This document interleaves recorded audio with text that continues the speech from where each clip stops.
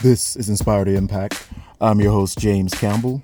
Today, I'm happy to have with us Mr. Equate Watkins, an engineer by training who decided to become an educator. We're going to go right into his story, starting now.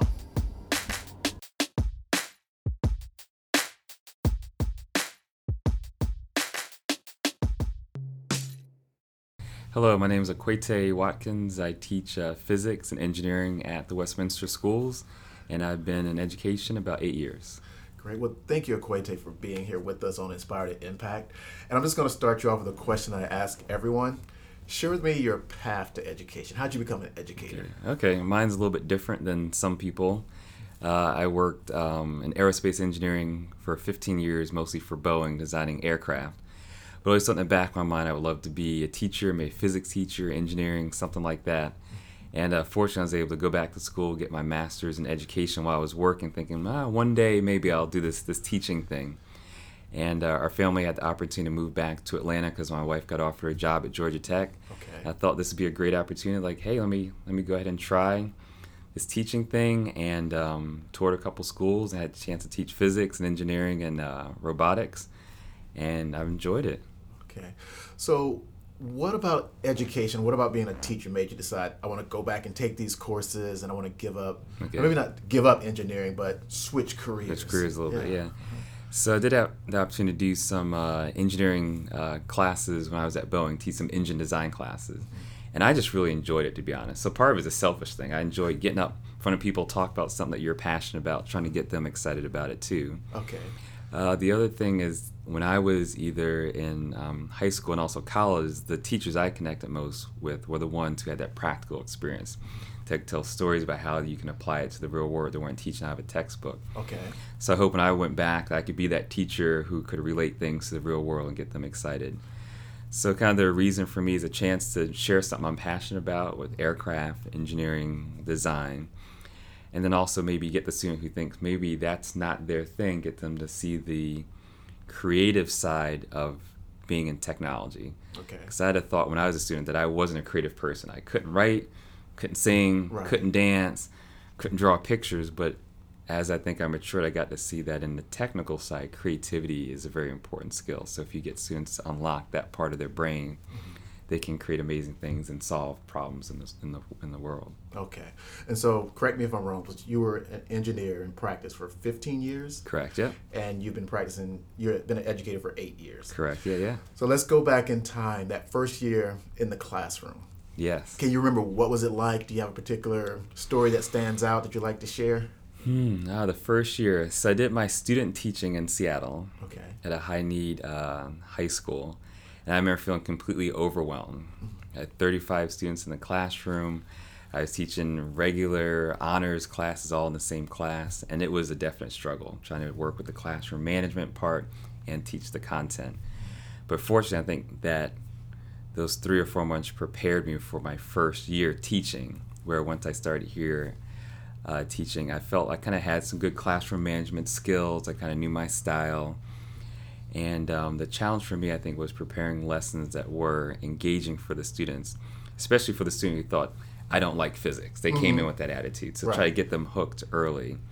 And so the way I did it in my classroom was using a series of projects that allowed the students to revise their work over time to end up with something that they felt proud of. So you're creating these lessons.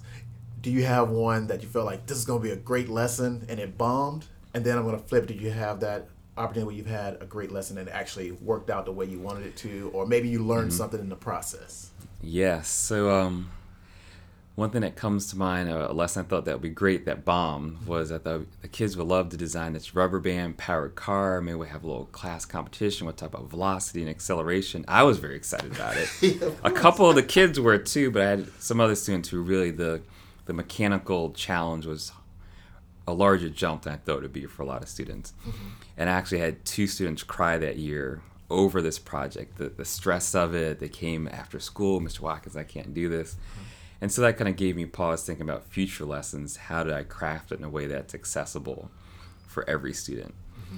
When I think about lessons that went well, one thing that works for me, and I think a lot of students, is getting outside the classroom. Okay. So my interest in aviation, going outside and launching rockets, every student has loved being outside, love rockets and building something outside, and so they would.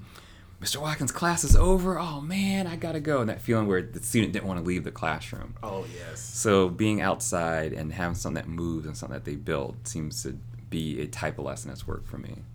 Okay. So you have the benefit of being in the business world as being an engineer and then being in the education world. What are some of the things you would recommend to students who are considering like a engineering career or a career in the math and sciences? What are some of the things that might not be written down that you feel like they need to be mindful of or need to consider as they're making those choices? Let's see. I have several students I think focus too much on their grade. Okay. Grades are important. It gets you in the door to college and other opportunities, internships.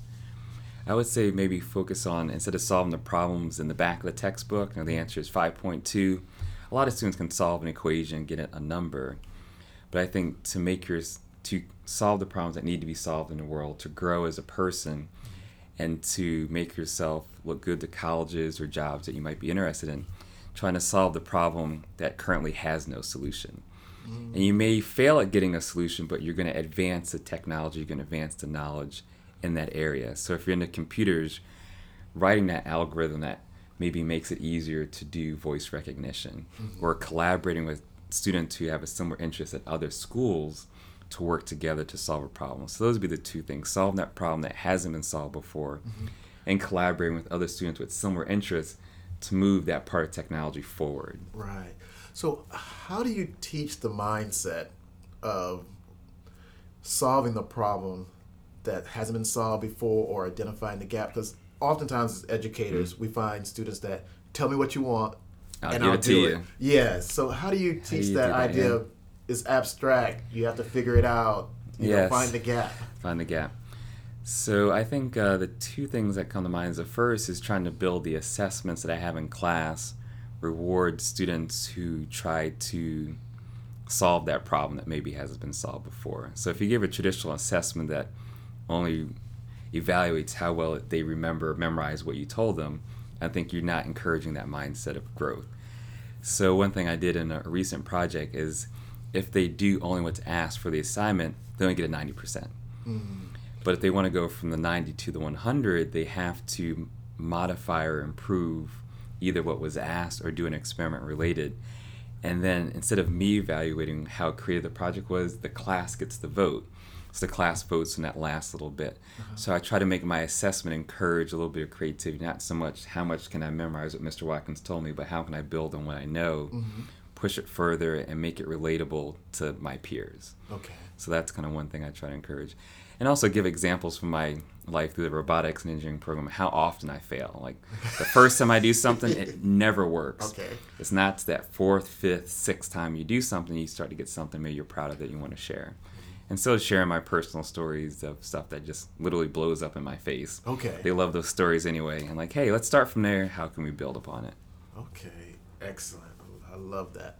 So you've been in 8 years. So I imagine you've had some students who've gone on to college, probably even graduated. Do you have any students that have, gone on to bigger things and kind of come back to you and share their stories? And if so, what are the success stories that you've had, or what are the student success stories? They have come back and shared things. In general, I think the students who I've worked with seem to feel prepared for college. They got that freshman year wasn't as difficult as they thought, Right. because the classes here are fairly rigorous. Teachers do allow them to fail, and how can I build upon my failure? So I think that mindset, not just for me, but from the culture here we have, has helped those students that freshman year. Right. The other students I think who have shared stuff, who have come back to volunteer with the robotics program, is maybe the student who didn't see themselves as that technology kid, but there's something about it, the entrepreneurship side really appealed to them, or the volunteer side really appealed to them, and then using technology to help with that. And so 2 of our students have come back and they've started their own business working through an incubator with Georgia Tech. So they built on that AP computer science knowledge, but they had that idea and they're able to put the business along with the technology together. And that's a powerful story. Okay. Now, you shared with me that you and your wife, you have engineering backgrounds. Correct, yeah. Is that something you try to press upon your children to, go into engineering or the sciences or math? Because, I could see, Yes, being a father, being an engineer, you want to push them to do greater things. I'm very fired up for physics. But I think it's hard if you're a child and both your parents are engineers to necessarily pick that path because, Right. and so my oldest, she tends towards, I think, more, I see her the business, law, kind of that side of her brain, history. And my youngest, a little more hands-on. Let me fix this problem. The one who would kind of help me tinker on something. But I think the one skill that transcends whether you're in business or art or medicine or engineering is being creative or being curious about the world around you, making an observation, gathering data, doing an analysis, and then presenting your ideas to other people. So that no matter what your interests, those skills are important.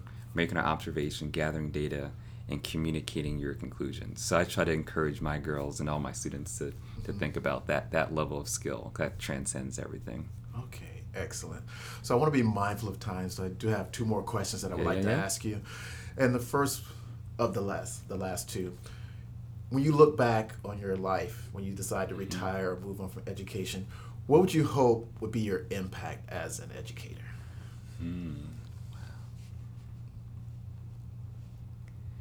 So I think the first thing that came to mind is I think I get most excited when I get the end of the day where I feel like I made an impact. This was a good day. I'm glad I'm in education.